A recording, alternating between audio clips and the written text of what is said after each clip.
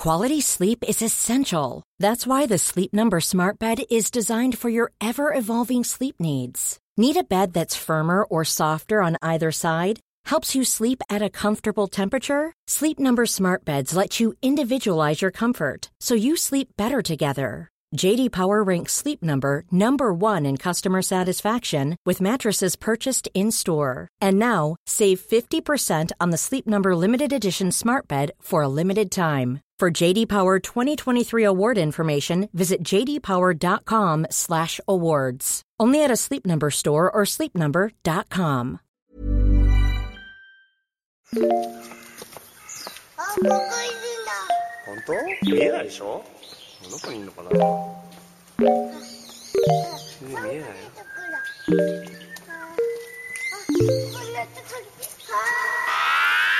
I miss you.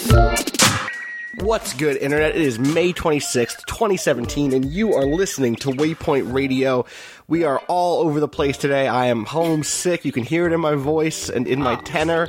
Danielle Riendos is in Lobby 1, keeping Lobby 1 locked down. I'm alive in Lobby 1. That's definitely a thing. And Rob Zacny coming to us from L.A., Los Angeles, the city of angels. I'm in my kitchen, and everything is covered in flour. Oh, good. Are you cooking? Are you making stuff? So actually, I finally broke down and got one of those meal prep subscription services. Not Blue Apron. Peach Dish. Okay. Which had slightly better reviews. And last night I finally forced myself to actually cook food rather than go to Grubhub and have one of 3 health disaster meals brought to me. And I feel really good about that. It's been a good decision, and it feels like I probably should have done this months ago rather than continue to try and prep full-size meals for me living by myself. Just you, in LA. yeah. We do that. I have a. Actually, my girlfriend and I double up, so we have it is Blue Apron, but we have a meal every night, and it's pretty. Nice. It's actually pretty good. I think it fits with the this particular lifestyle.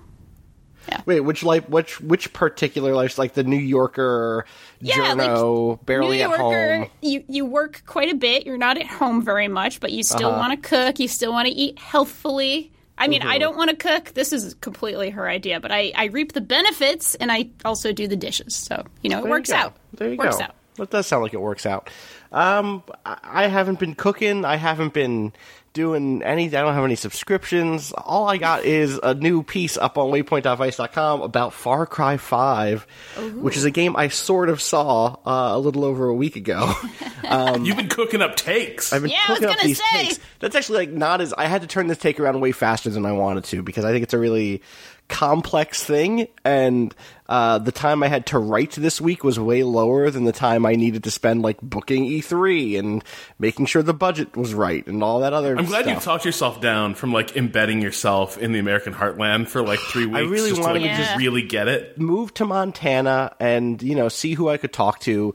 Shoot see if at I least could 5 deer. I want to work the land. Shoot at least 5 deer. I'd probably miss, but that'd be okay. That'd be add some verite. You know what I mean? A little bit like that. Yeah. True storytelling.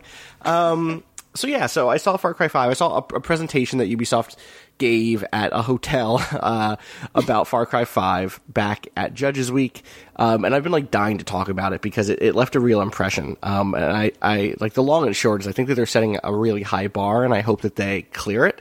But I'm pretty excited to see them try, which is not a thing I've said about a Far Cry game since.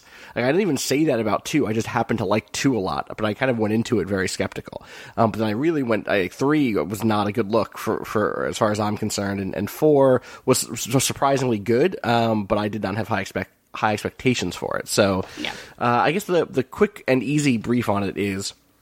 Far Cry 5 takes place in modern-day Montana. There had been some rumors that it would be a Wild West game. It is not. It takes place in modern-day Montana in a fictional county called Hope County, where a group of an end-of-days cult called the Project at Eden's Gate which is a really good cult name because it's the sort of name that a real cult has. It's not just like, do you know what I mean? Like cult names for real are really bad. Like they're like clumsy, and I like the project at Eden's Gate. They're way too involved. Right, exactly. Yes. Also, there's an NPC in one of the trailers who calls them Peggies, which feels weird because... Like a Pegi, do you know what I mean? Like Peggy, but also Peggy that's what 18. Exactly, right. Peggy 18. If you've ever watched like a European trailer, at the top of it, instead of having like an ESRB rating, it has a Peggy rating, and there's a guy who says Peggy 18 or whatever, and it's really weird that they're called Peggies. Anyway, Project Eden's Gate is a cult that is also a militia. There are lots of vibes of the kind of sovereign nation movement. There's a lot of vibes of the sovereign citizen movement. Lots of like right-wing prepper culture. And the kind of pitch that they gave us was the creative director on the project, the executive producer, Dan Hay, said he wanted to make this game back during the kind of year after the recession, 2008, 2009, 2010, in that era. But that there was kind of a pushback from inside that was like, this isn't realistic. The West is one big global village. Like, things are not going to become unstable enough for a militia to take up arms on American soil. And then in the last 4 years or so, kind of like with the rise of I think knowing how timelines work with games, it really probably means like the rise of the Tea Party, the rise of things like the standoff at Bundy Ranch, a number of encounters with sovereign citizen movements over the course of the last 4 or 5 years.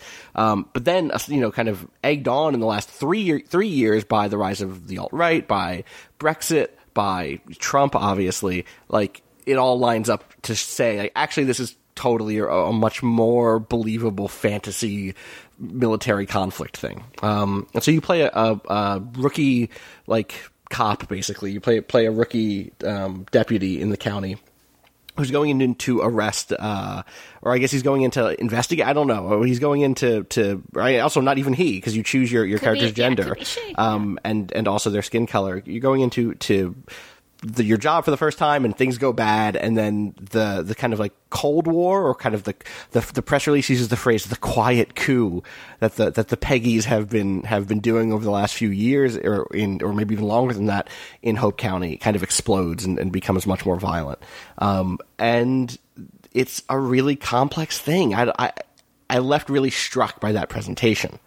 Yeah, I want to ask you, please, Austin, what do you want from the finished game? I don't know. What is your fantasy version of this game? What I'll say is, the thing that's weird about it is, so there's been some response to this, especially after the key art was released, which is their cover art, basically, which has for the last few games been the big bad guy on the cover posing, and in this one it is the big bad guy who is a priest, kind of like a well-to-do priest with sunglasses, surrounded by his followers and his lieutenants, basically, who are also dressed in various mixes of religious garb and rural garb, right? Plaid, flannel and plaid, that's with arms cut off, and jeans, and I think some people saw that and were like, great, we've gone from killing brown people to killing poor people.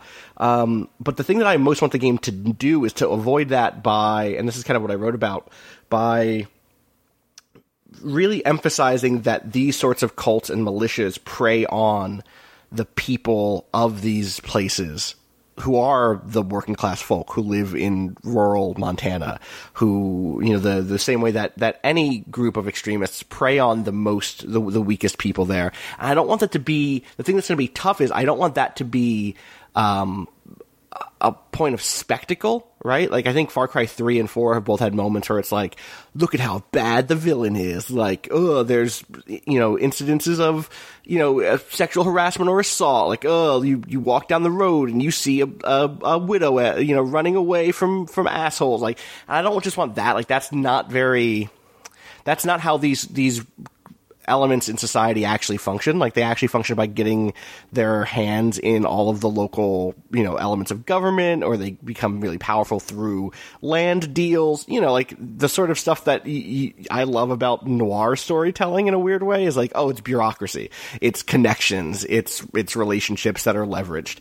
And so the big thing I want is for, like, the people of Hope County to be there, to feel like they are real people who want to live their lives, and for this cult to be kind of not just corrupting them in this kind of like Indiana Jones, Temple of Doom, like evil religion way, but in a much more like, there's a word I'm looking for and I'm losing, and I'm too tired to find it. A kind of like a much subtler way, Like, this is ruining our culture, our space, right? Yeah, but at the same time, like, it's going to be a tough thing to do that in a way that doesn't feel shitty. Like, I think it's a high bar for them.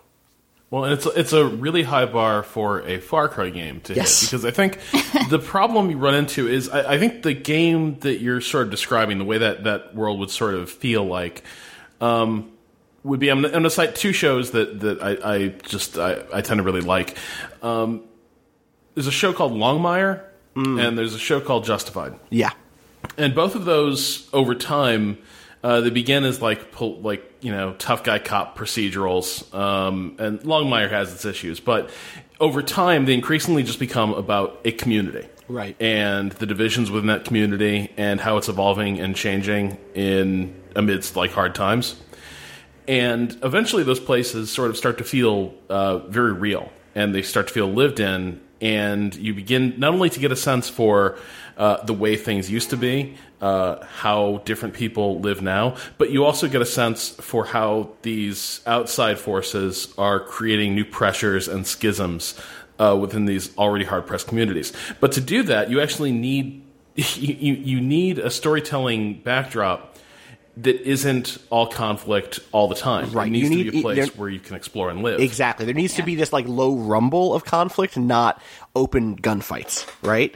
Right. And Far Cry lives and dies on dudes in 4x4s whipping around with like Kalashnikovs and just going at each other outside cell phone towers. And that's what's going to be here a lot. Like they showed us a gameplay, like not like a first-person trailer. I guess there was actually lots of first-person, like actual combat in it, like a kind of a gameplay montage. They didn't show us like a single like sequence, and that montage was like, picking up your buddy in your car to go out and get into gunfights with the people from the militia, and having a dog friend who can disarm an AK-47 from someone who's shooting it at you, which is really cool. I like the dog; it was a good dog. And like, yes, that is what this game is, and it's what these games have always been structured around. I think that there are ways to address that can to some limited degree at least transform it. Like I'm not someone who thinks. There was a conversation that I was in the other day on Twitter that was basically like all open world games have this colonialist bent because the open world is built for the player to explore and own, right? And I think that is a valid line of argument, but I also think that there is a range of execution that you can see a huge difference between, say, Far Cry 2, which is a world in which you can't take over anything, you never make any space safe or yours. There's no marking on the map that says, this is my tower now, or this is my zone. Versus Far Cry 3, in which you literally paint the map your color, right? Like, you literally are killing people in outposts so that they're yours and that your people go in there now. And so what I want to see is a variation further on this, especially coming off of a couple of Ubisoft games that are, like... So, weirdly, I think the thing that this has made me realize is, like, the Tom Clancy side of Ubisoft has just given up on even pretending to be socially conscious. And like, fuck it, man, go kill brown people in Bolivia. Bolivia, right? Exactly. Yeah. Or in the streets of New York, right? Go kill these looters, quote unquote. Versus the Ubisoft side of Ubisoft, right? The non-Tom Clancy, the Ubiverse, which is like Far Cry and Watch Dogs 2 and Assassin's Creed to some extent, has gotten more and more interested in trying to like address those problems inside of their own stories. And they haven't always been perfect, but I think Watch Dogs 2 takes a step forward, even though it also fucks up in some big ways. I think Far Cry 4 also took a step forward. And so I would say, and even, think about Assassin's Creed, things like Freedom's Cry and Liberation. Syndicate was actually also not... Totally. Yeah. Yes. That are like at least attempting to address those issues, right? So my hope is that they find some variation in the same way that in Watch Dogs 2 they moved away from like the towers system to create a kind of looming sense of dread in certain spaces that are not violent spaces, but are not like purely coded as safe zones either. Do you know what I mean? Like, so the trailers that they released included lots of like, oh, it's a bait shop. Oh, it's like Main Street, like USA, and it's the bar. And I would love those spaces to be places like I go to get ammo refills and get better body armor, and also sometimes a fist fight breaks out, right? Or like, you capture a tower and then the tower goes back to, or not the tower, you capture an outpost, but then like the outpost is brought back into the fold of the church, right? They could probably do stuff that's really interesting with your NPC companions around like, hey, who are you showing attention to, right? Like, who are you maintaining your relationship with so that they don't get brought into this cult? I don't know what they're going to do around that stuff, but I think there's opportunity to play with that stuff and to have it be more than just backdrop. And if it is just backdrop, then I think that's a missed opportunity. For the record, I also think that's true for the kind of character creation. This is the first time a Far Cry game has had character creation. You can be a man or a woman, and you can choose your skin tone. And if that's just wallpaper, then I think that they've missed the heart of what America's militia movement is. Maybe not the heart, but a big component, right? So in doing something like that, I saw you tweeting with Mitch Dyer, who's I think he's a developer at EA these days. He used to be a game journalist, about something about like he said, I'm paraphrasing, but oh my God, I can imagine writing, slurs, like 50 pages of slurs for that sort of thing, which is a fair point and a lot of work, certainly, and also a toll on anyone who's not a piece of shit. Totally. But absolutely worth it to actually have this fiction mean anything. Well, what happened? So that was a fun little exchange because, like, I like Mitch a lot and totally understand that, and it would be, I could see why it would be a toll on a games writer like Mitch to write that stuff. And then someone else followed up. Someone else I didn't know was like, and can you imagine being the voice actor who would have to read and reread those things? Sure. And like all I could think was like, yeah, dog, imagine living in the world in which you hear those things. Exactly. Like, that is the world we live in that and to be clear, I've written about Mafia 3, which during a preview event did that in a way that I thought they bumbled, but in the final game, they really landed. So I want to encourage people to figure that stuff out. And I hope that it's not just, like a situation where the cult says like, oh, well, we're an evil cult. Like, don't get me wrong. We're the end times, but racism has got to go. And like, that's a really cheesy way to get around that dilemma of having to realize that inside of these power structures, things like race and gender completely still play the roles that they do in the world, What do you want from a Far Cry 5 at this point? Danielle and Rob. Go ahead, Rob.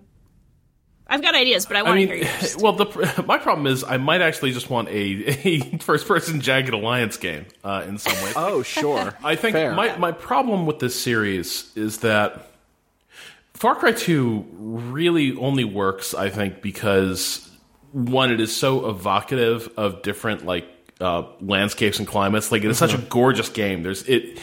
There are so many images and moments you're going to have in that world that just make otherwise dull tasks feel somehow amazing and epic, right? Like, cresting a ridge in the desert and having the morning sun hit you for the first time, and the landscape sort of catches fire. That stuff is like transcendent. And then, of course, it's really good gunplay. The combat is really good. And I think, for me, Far Cry has increasingly gotten away from that stuff. It's gotten a little more Technicolor cartoony in some ways. Yes. And it's also gotten more conventionally Ubisoft open world, where a lot of these systems are intentionally made really limited or somehow gated or less than satisfying at the start, so that you grind your way through the game, and then the real fun begins. Then a bunch of new verbs open up. And that's kind of frustrating, because ultimately what you're opening up is stuff that you can do in just about any other shooter from the word go. So, what I'm looking for really at a base level is just maybe get more back to that satisfying Far Cry 2 combat model, and that sense of place and that command of imagery. Yeah. But then the thing that's really on my wish list, the thing I want, is the sense that this is I want to go into a place where you get a sense of how divided and foreign the familiar can feel. That there are certain no-go zones because, well, it's just sort of accepted that the weirdo cultists, kind of control things up that road, and you don't go down that road unless you got a reason. And the local police are maybe on your side, but maybe they're a little complicit. It's hard to read. Right. What are federal agents doing in this reality? How do normal working people feel about all this? And that's not stuff that's going to be brought out in combat. Well, and so for me, that's part of why I was excited to see the 3 character trailers that they debuted. So there's kind of 3 NPCs who are part of and I swear they're calling it the Resistance, which is the group of kind of vigilantes that you run or are part of eventually that kind of goes to to push back the kind of cult / militia that's taking over. And each of them is just I'm a regular person, right? There's the bartender, her family has run this bar in town for years, and they, her mother and her brother were quote unquote taken by the cult and militia. It's not clear if that means killed or brought into the fold or kidnapped or what. And when their father tried to go intercede, was killed, right? There's a dude who's a white dude who is a crop duster whose parents or whose father and grandfather flew planes in America's various wars, and now by God, he's going to do it too. He's going to fly his crop duster with a Gatling gun on it because he wants his children to grow up in a world without this cult in it or whatever. It's very pulpy. And then there's this black preacher, Father Jerome, who does the most just again the pulpiest, most campy reading of the Lord will be your shepherd and etc. And now if someone puts the flock in danger, I'll be the wolf type of thing. Yeah. And then reveals inside of the Bible a pistol, and then walks out of the church carrying a shotgun in one hand and a bulletproof vest in the other. But then there's this other note which is just the church has been bombed out, and in the longer trailer you see them coming for his church. 2 guys with a gun. And there's this sense that okay, those are the vehicles for the thing you're talking about, Rob, which is how does the community respond to this low thrumming terror? And there will at least be a voice for that. I think that voice will be goofy in some senses. That's what Far Cry is. They are caricatures. They are sketches. They are at best, they're very memorable, and at worst, they're memorable for the worst reasons. Right. But I think that's probably the angle that we'll see that stuff through. Though I don't know. What if there was a police force in the game that showed up when conflicts broke out and you didn't know what side they would be on? I mean, that sounds like what I would love from this game in terms of. It sounds like the best parts of what we've seen so far of this game evoke at least some of the best parts of Mafia 3, which were, being pulpy, but also genuinely having a stand and wanting to say something. Whether or not it completely was successful in that, maybe it wasn't, but it definitely had a point of view and a point of existence and wanted to say something instead of just being here's the thing, now go play. I'm so afraid of having that hedging. Purpose. Yeah, right. Right. That's what I want. I just want a purpose. Even if it's pulpy, even if it's wacky, even if it's, a little over the top, which is fine. I actually really enjoyed Far Cry 4. I didn't finish it, but I put a good 20-something hours into it and thought, this is not perfect by any means, but this is actually a very fun playground that at least is course correcting from some of the complete crap from the third game. So I am hopeful that they will continue on that ladder. We will see, I suppose. Totally, yeah. I'm curious to see how it shakes out. It's not out until February, which is killing me a little bit. Just a quick question. Anything there about sort of First Nations, Indian characters? That's nothing in what's come up yet. And again, that would be a real drop ball for them if they didn't include something there. But also, it's one of those things where it's like, okay, well, it's going to be one set of side quests. You're going to know one Native American character. You know what I mean? Like, it ends up being... Yeah. It's so... That's complete speculation on my part, right? Like, but that's how that sort of thing has been handled in the past by AAA games, and I want them to do better, you know? Yes. That's all I ever want from people and games is, come on. Just do better. Let's do better. It's just that easy. It's just that easy. So yeah, so just to be clear, I didn't get any hands-on time with it. I just saw kind of a talk that was like, again, a really intense talk about fear and about like the research that went into the game and feelings of instability. And if you want to read my explanation of that stuff, I just don't want to just repeat it all here, you can go to waypoint.vice.com and read the article that I wrote about it, which is called Far Cry 5 is about living under fear in America. So check that out. What have you two been up to besides listening to me tell you for the last week that I have all these thoughts about Far Cry? I played some Rime, which is... A game Mike actually wrote about. Mike Diver wrote about this today, that it's very pretty, and it's basically like a very pretty puzzle game, very much in the vein of an Ico or not really Shadow of the Colossus, more Ico or The Last Guardian, right. Kind of evoking those, very, very pretty Abzu, maybe Journey, kind of those kinds of games, but more puzzly. And it's a very, very beautiful game. It has that gorgeous, very sort of cell-shaded look to it, a lot of pastels. What you do is you're pretty much a little character. It's kind of cool. You're a little like non-binary kid, which is nice. You have a little fox friend, and you can shout at things, which is cute. You can hum, and you can also basically solve environmental puzzles. I dig it thus far, but I definitely also see what Mike was saying. Mike was a bit disappointed in the game, I think, saying like, "Oh yeah, there's certainly some good here. There's some good puzzles. There's some interesting interactions, but it all feels a little lightweight." And I definitely could see that. I've only played 90 minutes or so of the game, so I'm not through with it. I think it's probably about a 5 or 6 hour game. But yeah, I'm definitely enjoying it for what it is, but it might just be that it's a good chill out game for me right now. Right. And sometimes it's kind of what you want, what you feel like, what you need.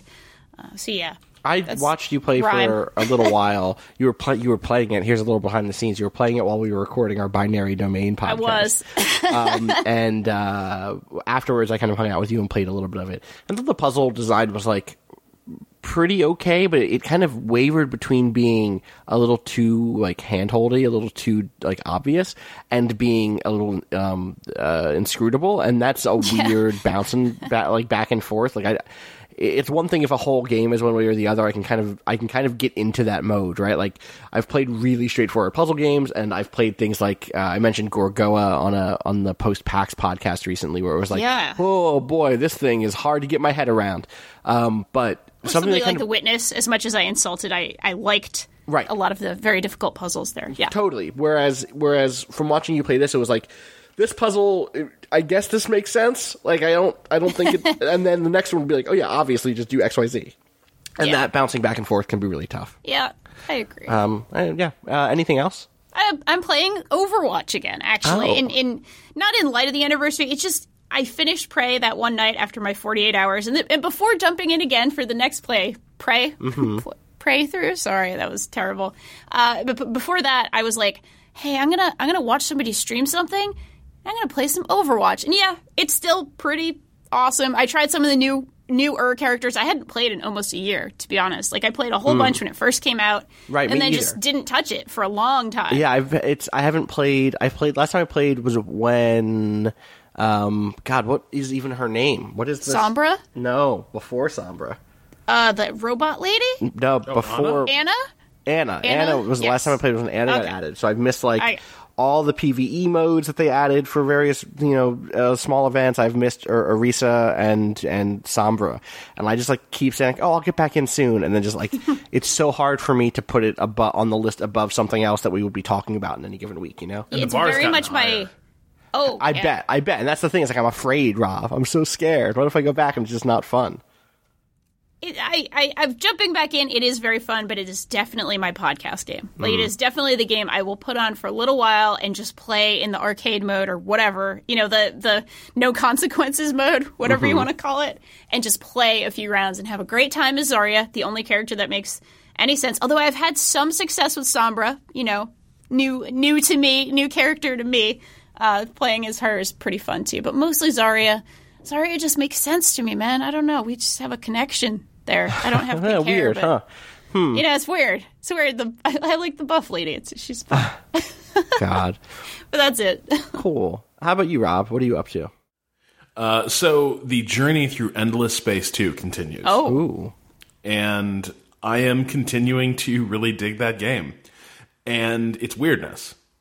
So I finished the game I was playing as the United Empire. Which is like vaguely human, like human Starship Troopers. Fascist.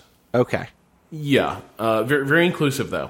By the end, I had a many species were part of our project. In part because I was forcibly incorporating other species into the United Empire, which, by the way, was a little weird. So there are elections in this game, and the elections are, again, surprisingly progressive. They use a ranked choice voting system in the in-game elections. So you'll have surprising outcomes where the initial polling will come back, and the faction you might want is to sort of be running things.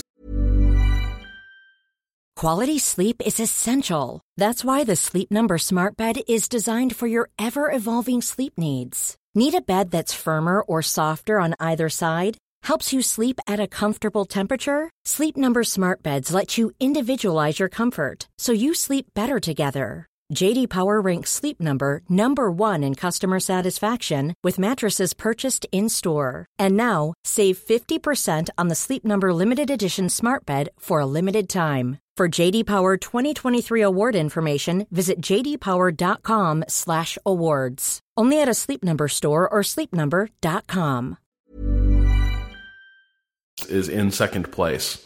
But when Election Day happens, they actually jump to the front because a bunch of the smaller factions listed that other faction as their second choice, and since they didn't make it past the post, basically, the vote transferred. So it's a weird dynamic. Wow. Yeah, you look at the polls, and it's not actually the number 1 and 2 people are going to win. It's actually a little more nuanced than that. It really depends on where those third, fourth, and fifth choice people are going to send their votes after there's a sort of instantly runoff. Right. That's a neat system. I'm glad they didn't just default to an American system, because it turns out there's a ton of ways to do democracy. And unfortunately, I feel like we often just see that system in so many games. Well, and it's very easy to comprehend, right? Right, totally. If polling results are translated instantly into who are your top finishers, that's easy to wrap your head around. But it's more interesting and more representative, and I don't know, arguably a better way to run your democracy. Right. So the weird thing that happened though is toward the end of the game, as I was playing the United Empire, I thought I'd been doing pretty well. Okay. And I had a really powerful industrial base, and I was making a lot of money equaling dust here, which is sort of the magical currency / spice of Endless Space 2. And so I thought I was doing really, really well.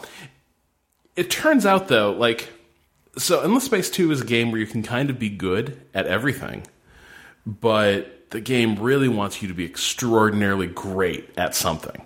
And there are ways you can get there, but you really need to sort of... the way I'm increasingly looking at it is Endless Space 2 is very much a game that wants you to move from one myopic focus to the next. Okay. And if you don't do that, if you don't go all in on a strategy and sort of sprint on that strategy. Okay, so you don't mean going in a single playthrough from one strategy to the next. You mean like basically like, okay, this is my military playthrough. I'm going to be the biggest military power there is. It's a little more like, okay, now I need to do some military stuff. Okay. And then you're going all in on, like, you're not just doing a little. It's not like you're building like a few spaceships and you're calling it.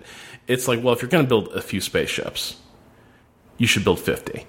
And then you should go mess someone up. Mm-hmm. Like, that's kind of what this game sort of seems to be asking you to do, because there's a lot of these, like, competitive quests where you'll achieve certain milestones that indicate that you aren't just doing this one aspect of the game. You're not just an industrial powerhouse. You're the biggest industrial powerhouse, and that's where you need to be. So I was running a pretty balanced like trade and industry empire until I realized that one of my allies were basically just like printing money over there, and they were going to win the economic victory. Like, they were going to have made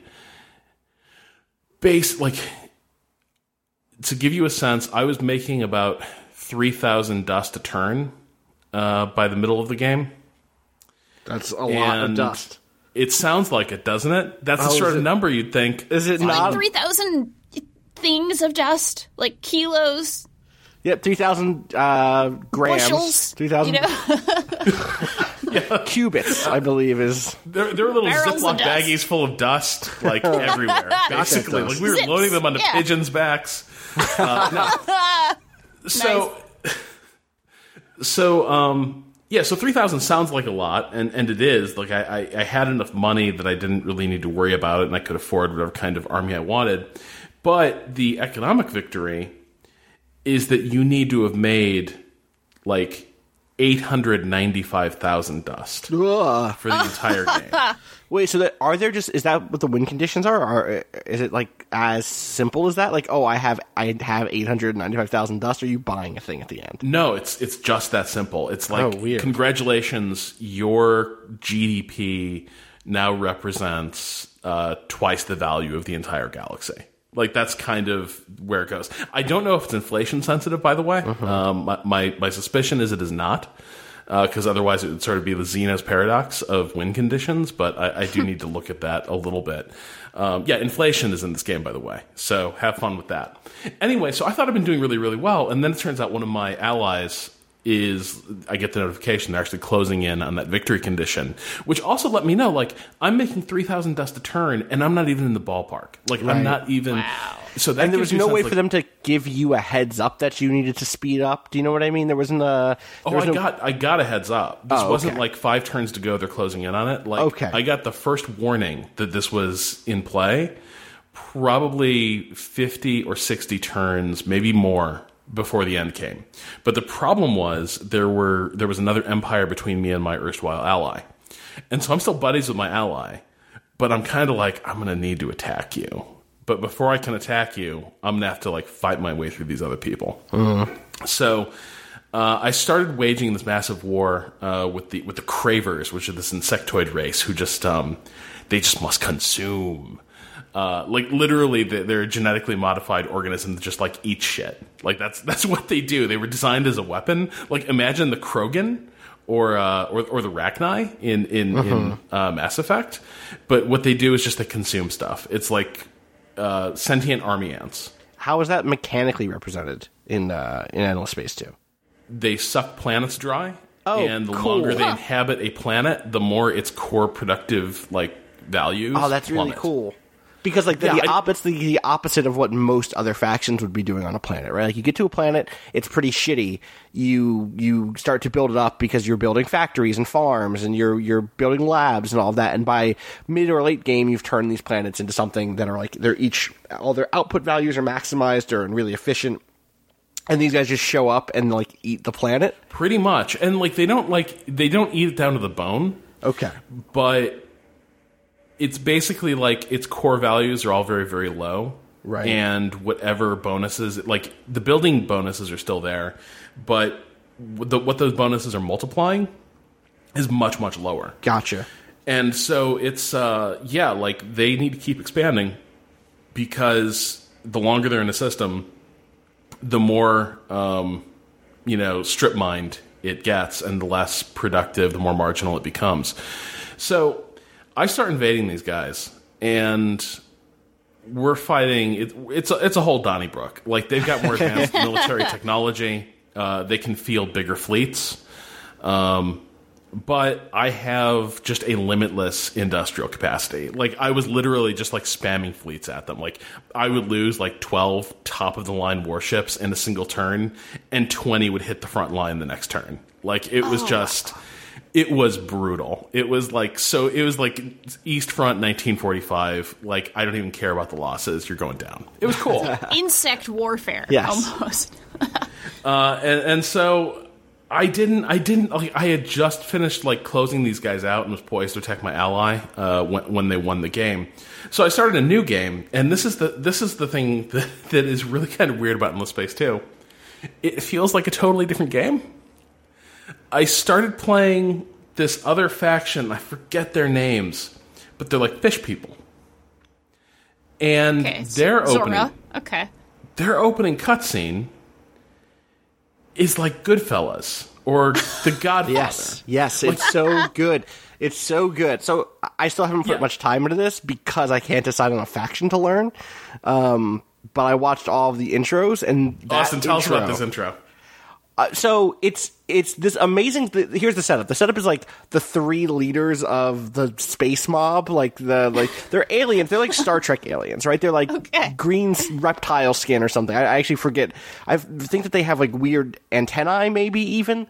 No, they're like they've got like catfish whiskers. They do have catfish. That's what it is. Yeah, they have catfish whiskers. Yeah. Yes. And they're like, oh, this kid, he's no good, I gotta tell you.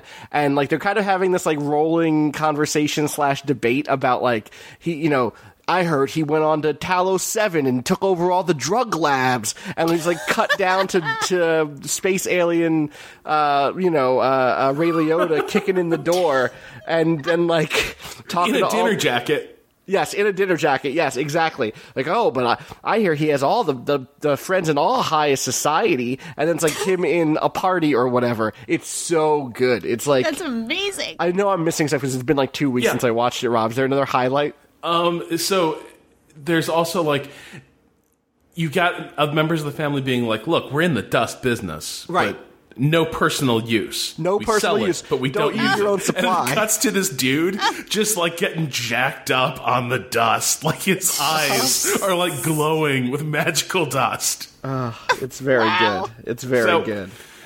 And that doesn't stop. That's the thing, is like, you start the game. First of all, most of the soundtrack is shared, but it seems like each faction has like faction specific music. Oh, really? And so this for the faction, whole game? I think, because the first thing you hear with this faction is kind of this like jazzy mob movie, like horn solo kind of thing that's going on. And then your early quests are like, which of the families should we strike an alliance with? Right, that's really good. These guys are good with the unions, but these guys are good with the drug trade. And so it's so weird. Like, I'm playing the same game, but everything about it just feels a little bit tweaked and a little more illicit, right? But you're still like colonizing planets and putting down laser farms or whatever. But also, there's instead of the political, the voting system that you talked about with the whatever Space United Nations was called. This one has like inter familia like tension and stuff. Well, so it looks like it draws the line at the politics. The political factions are still there. It looks like that's largely going to be the same from faction to faction. I think different races interact with that mechanic differently. But in the quest lines, you've got which family mafia bonuses do you want to get? Which ones do you want to do quests for? But then there are like major changes that come with this faction. Like, for instance, they don't build colony ships. They just buy planets. Good. And wow. So that's easy. There you go. So you go out there, and like, if you see a system, you just buy it. You just like click the button, and immediately a colony starts forming. Yes. Wow. But like the price goes up with each colony, but it doesn't scale as fast as your economy is going to scale. So like you get off to maybe a slowish start, but then like you can just kind of go nuts on buying colonies. And I got in this like expansion race with the Horatio. Okay, we can talk about the Horatio. We're talking about the Horatio real quick. Yeah. All right, I want you. Okay, Danielle, I want you to guess what the Horatio are based on the name, the Horatio. Okay. Are they? I don't know. I'm in like a Zelda mood right now. Are they like Rito, like birdie people? No, that's a good We're guess. Very proud. Bird aliens are totally a thing. No, the Horatio are they're Horatio. Are we going Shakespearean Horatio here? Is that? I think what we're thinking? They're very cultured. They are. Yeah. Some would say they're the most cultured. Horatio would say that certainly. Yeah. Horatio is a really rich guy who other people didn't like, and he didn't like them, and so he was like, "Fuck it, man! I'll clone myself, and I'll make a whole culture of me." So it's a technocrat. It's one technocrat who then cloned himself a billion times. So it's a whole race of himself who he thinks is the best person in the world. Yes, and his name is Horatio. And they share a collective identity. Like they are not. It is not they're all clones made from a common like genetic stock. They are all Horatio. Right. They are all the best people. Wow. Yeah. Like why would they want to have sex with anyone who isn't Horatio? So so their romantic partners are all Horatio. What do you want to do? Well, whatever Horatio feels like. Whatever we want to. Yeah. And then they this do is like Greek myth. Oh kind of level. Yeah, absolutely. Holy shit! Because then like their whole thing is also that when they go to other cultures, they can assimilate like whatever the genetic traits are of enemy species into Horatio's central bloodline. So it's a whole thing. Wow. Anyway, you were saying something about Horatios, and we got distracted, Rob. Yeah. So they're my nearest neighbor, and they're also colonizing really fast. And so I decided to nip that in the bud, and I saved up. And I just bought every single habitable system, like in a ring around them. Nice. Including stuff I can't possibly defend if it comes to it, but just to like box them fuck in. it, you own it, yeah. Yeah, exactly. And so like it was this weird. It was this weird like claim jumping race in which, because I don't play by the rules that other races do, I was able to basically go from like a small like basically I just had my home system. I hadn't projected out at all into the galaxy to having like 12 star systems under my control in the space of like probably like 20 turns. And that blew up in my face a little bit because I didn't have enough food to go around. There's a little bit of a famine, but it all came out in the end. It's all good. And so now the Horatio are pissed at me. But I'm not sure I care. No, fuck him. Fuck Horatio. You heard it here first. Yeah. Seriously. I am still working out how this game really does work and how it... Sure. Like, because there is so much stuff hidden in that tech tree. And this is what I wrote a little bit about this on the site this week. If you've played a lot of Civ, and at this point most everyone has encountered Civ at least once in their gaming career, you do have a sense for how that game flows and where it's headed and what stuff means. In Endless Space 2, there are so many interactions between like planet types and population types and then wonders and technology. And there's a lot of like, you're not going to get most of the technologies in this game. Like you actually need to skip a lot of them. So you need to choose what's going to be complementary. For like most games like this, you end up kind of like, I'm just going to have everything by the end. So whatever. And in this, there are actual choices about like not going down certain routes. Yeah, because you just don't have the time. Like even the really like basic technologies that would only take a couple turns to research later in the game, you just can't afford the opportunity cost of going back and getting that unless you really need that resource. It might actually just be cheaper to buy that resource on the market and learn to mine it yourself. But the thing is, then there's all these interactions that are going to take a lot of time for you to learn. And that's kind of where I'm still struggling, is that because like each of these, there are faction specific technologies, a lot of them.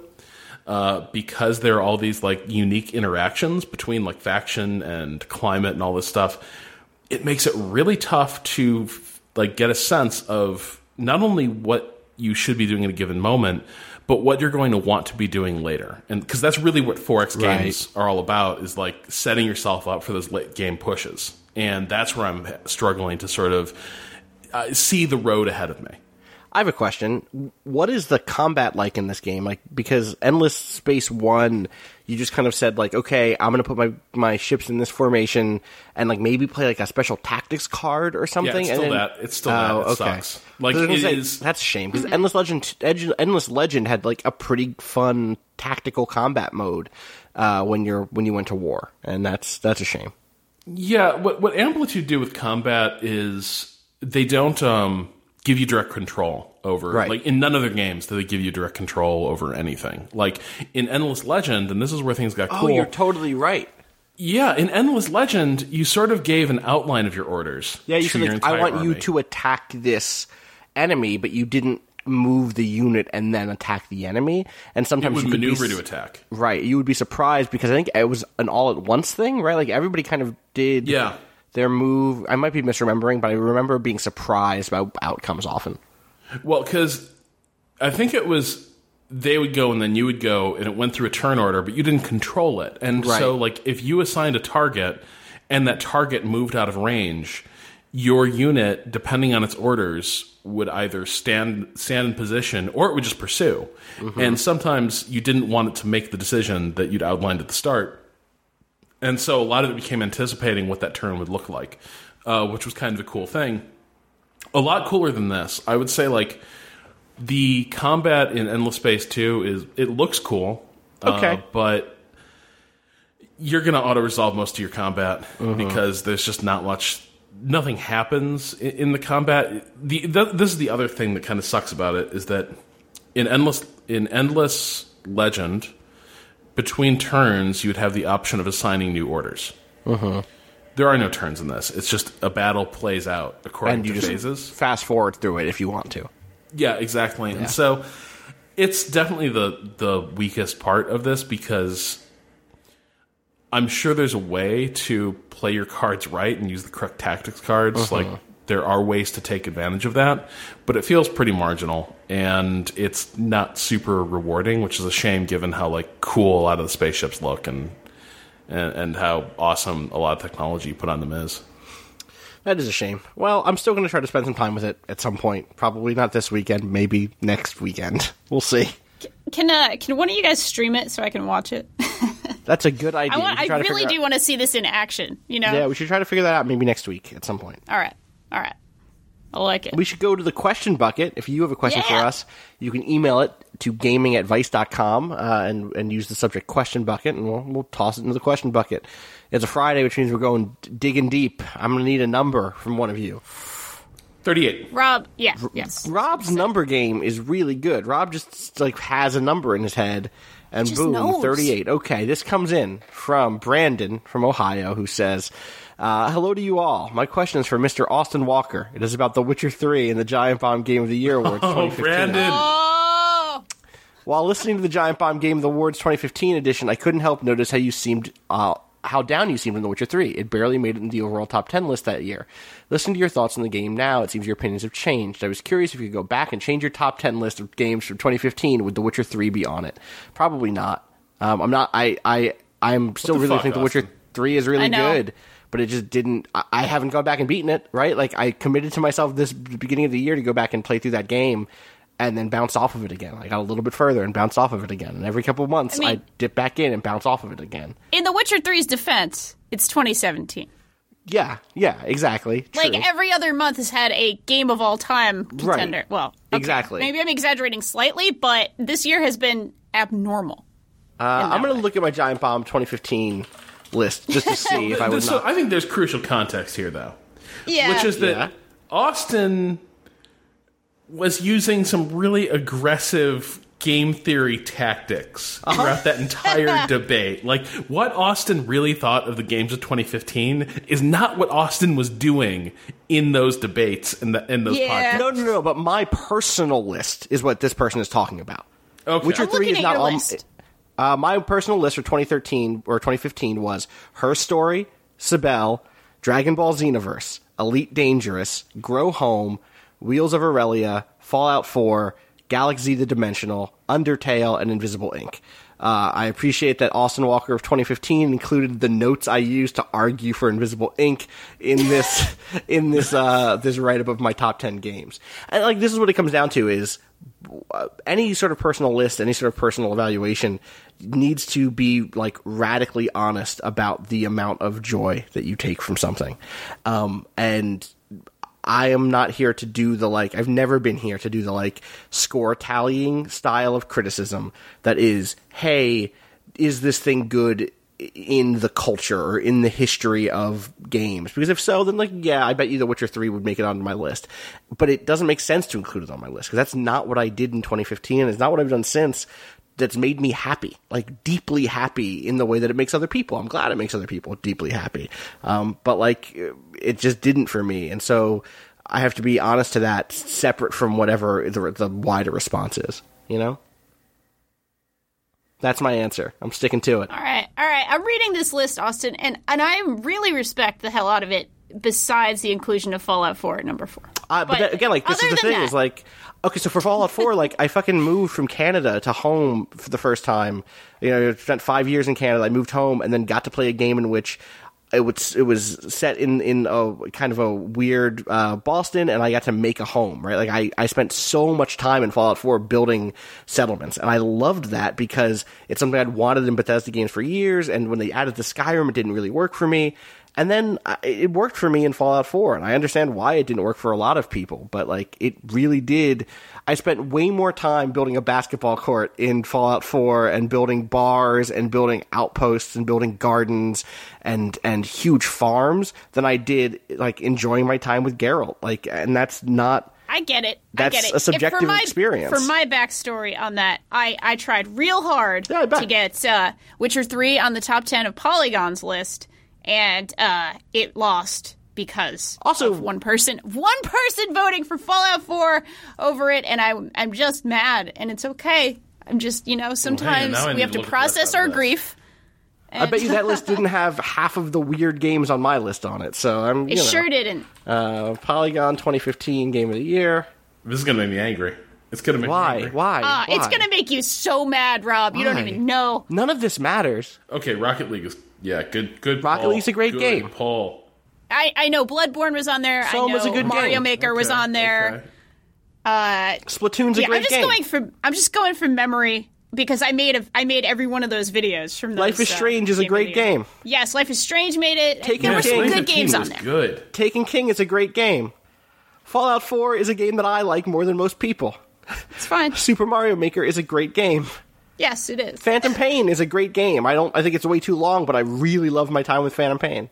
I think only like two of my the one you cut here is Fallout list. 4 for sure. Like, I definitely think that's the case. Phantom Pain. Phantom Pain. I think my concern, I don't know. Like, I think the weird thing with a game like Phantom Pain is that it comes out so late in the year that, like, I literally never had time to play it. Before, you know what I mean? Okay. It came out like in December. Did it? No, it didn't. I think it came out really late. It came out late. It definitely came out late. No, it super didn't. You're both wrong. What? It came out in September. Was it October? Oh my god. September 1st. So no, there was plenty of time to play Phantom Pain. There wasn't. Absolutely right. So September. That's right in the middle of release season. How can I find time to play the new release in September when there's so many releases, Austin? Yeah, I don't know. It was a tough year, and The Witcher 3, I mean, like, for what it's worth, I think part of the problem part of the reason that The Witcher 3 didn't win huge awards in a lot of places is it was a super long game, and game reviewers can't play super long games if they're not assigned those reviews. It's really hard to find the time to do that. And that was part of it for me, right? Like, if I had been still in grad school, I probably would have played through The Witcher 3 all the way through, partially because I would have bought it and it would have been the only game I could have afforded for 4 months months, and partially because like I had a little more free time and would just like stay up late and just pour hours into it. And my grad school work would have suffered for it, but I would have fucking done it anyway. But as a actual games journalist, like it's hard to devote that much time to one thing if you can't be writing about it, you know? So I don't know. Sorry, my top three, in case you were wondering, because I know you definitely were Dropsy, Soma, and Witcher 3. This is a good list. You know? It was good games. It was a good year for games that year. It was. You should play Undertale, Danielle. I played some of it. You should play through all of it. I think the problem was I played a bunch of it, and then the massive Undertale Appreciation Society happened, and I think the hype... It was one of those cases where the hype maybe got a little bit in the way of You should, I think you should go back to it now knowing that it's like a thing you'll enjoy, and like that's the height of it. Like that's the height of my recommendation for that game. Has always been like, I think this game's really funny and good and has a lot of heart and is really cool, but also like I think you'll have a good time, and like that's kind of it. Like I don't think it's going to change your life. I don't think it's going to maybe move you the way it moved some other people. But like if you ever find yourself with like 10 extra hours or something to play through it a couple of times and get a couple of the endings, it is super worth doing that, because I went in hyper skeptical and came out a believer. So I see. All right, I'll give it a shot. I will. Okay. I think that's going to do it for us. I don't have it in me to do another question because I'm, as you can tell, I'm sick and completely. But my life is blurry right now. Everything around me is strange, and I'm exhausted. So I'm going to head out. You can find me on the internet. I'm dying. Oh no! You can find me on the internet. You can find him in the obituary section. Yeah, in the obituary, exactly. God. Here lived Austin Walker. Here lived Austin_Walker on Twitter. You can find everything we do at waypoint.vice.com, facebook.com/waypointvice, youtube.com/waypointvice. Danielle, where can people find you? I'm at Danielle R.I. on Twitter. And Rob Zachney. At Rob Zachney on Twitter. All right, shout-outs to Tim Barnes for producing. You can find Tim at TimBarnes451 on Twitter, and you can find info about Bowen, who's letting us use his song Miss You off of the EP Pale Machine at waypoint.zone/BOEN. That's going to do it for us this week. We'll be back on Monday with like a special question bucket episode for Memorial Day. That'll probably be a little shorty, but you know. Fuck it, we're going to the bucket. Going to the bucket. Did you like that? Catch us then. That's going to do it for us this week. Danielle, what do we say? Be good or be good at it. Peace.